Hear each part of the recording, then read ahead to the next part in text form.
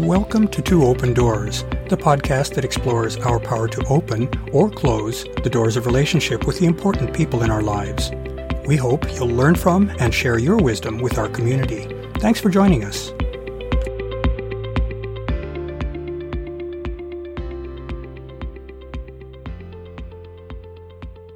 In my prior episode, I highlighted the scientific field of sexology, and I described why I believe that sexology is relevant to everyone who's striving to live a fulfilling life. I noted that sexual misinformation is widespread and that it damages society. In this episode, I'd like to take that theme a bit further by focusing on a topic that is especially misunderstood by many, the human sexual response cycle. In one of the early episodes of my Two Open Doors podcast, specifically episode 2-1 titled The Sexual Response Cycle, I took my audience on a tour of how we humans process a sexual experience. I've studied that process in depth. It was the topic of my 2015 PhD dissertation. Doing that review gave me an opportunity to put a number of important but widely misunderstood concepts in context. Ideas such as arousal, desire, orgasm, and resolution. I chose that topic for my dissertation precisely because it is the ideal showcase for the many factors that come together in a human sexual experience.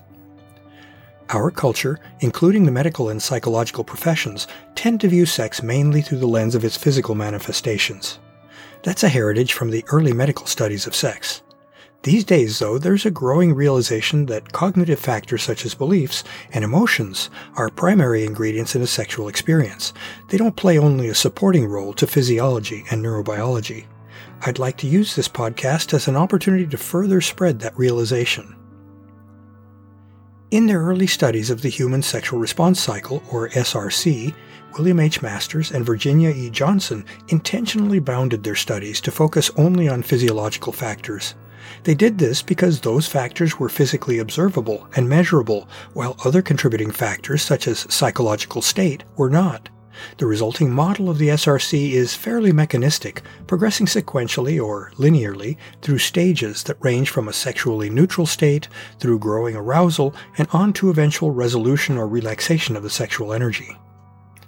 In the time since Masters and Johnson, later sexologists have refined the SRC model to make it far less rigid and deterministic. The resulting flexibility is important, especially in satisfactorily explaining how many women experience sex. Men and women can't really fully enjoy shared sexual experiences without understanding how their perspectives sometimes differ. Thus, the new and broader understanding is a platform for enhancing the mutual enjoyment of sex. In a seminal 2005 research paper, the sexologist Rebecca Basson proposed an SRC model that was based on data gathered from thousands of women. That model is far broader than the Masters and Johnson model, and it showcases the influence of psychological and social or relational factors in influencing sex.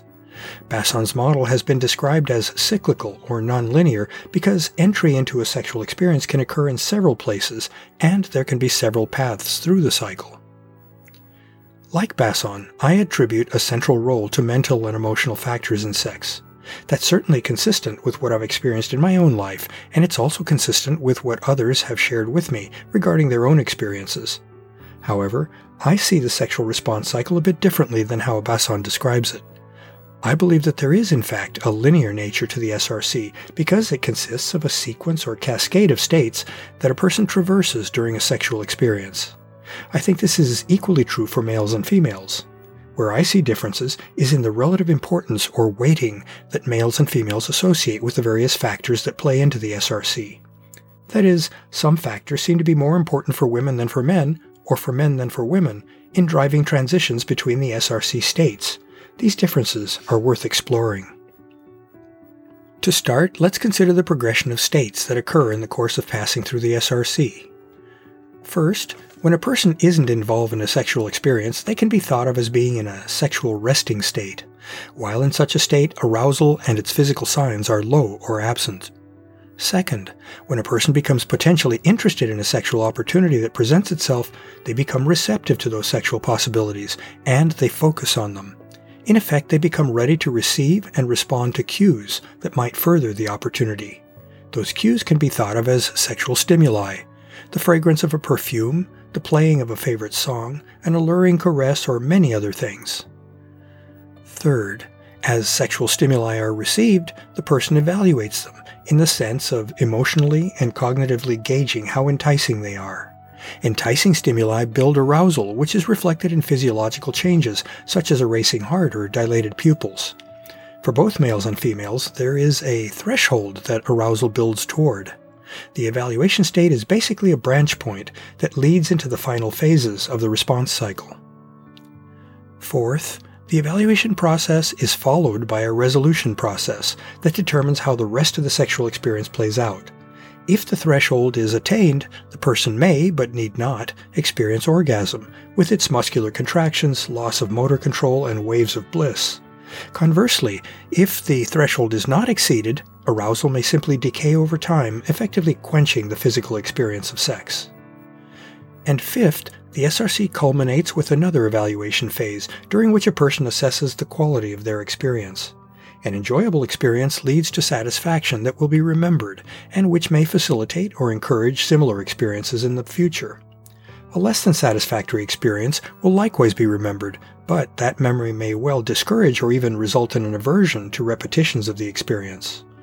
Once this evaluation is complete, the person returns to the sexual resting state, awaiting the next sexual opportunity.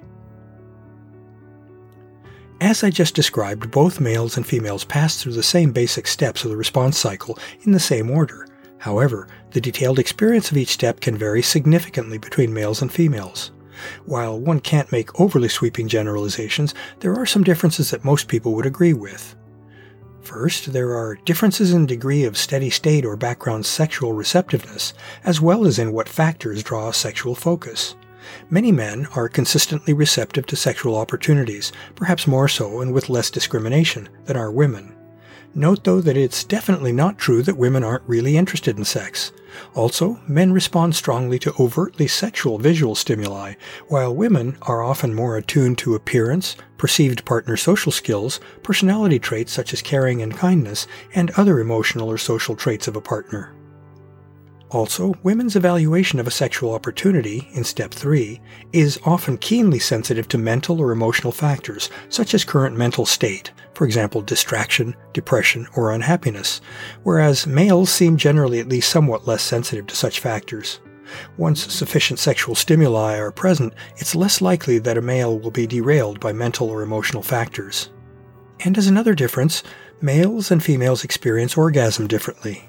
While both males and females can be anorgasmic, or not likely to experience orgasm, at times, most males usually experience at most one orgasm, which accompanies and is ended by ejaculation.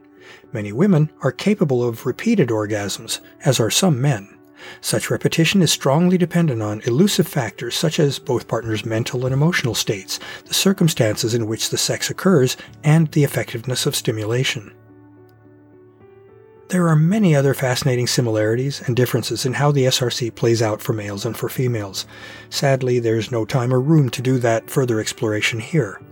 I hope I've convincingly argued that understanding how sex really works can pay rich dividends, and that it's all too easy to be tripped up by the misinformation that is pervasive.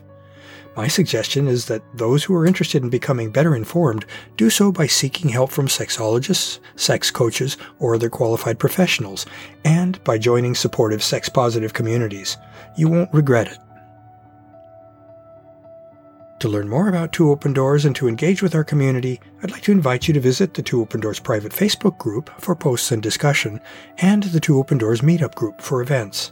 I also invite you to contact me directly by writing to me at Claude, CLAUDE, @twoopendoors.com. I'd love to hear from you, and I'll use your inputs to guide my work on future blog posts and podcast episodes. Thanks for visiting Two Open Doors.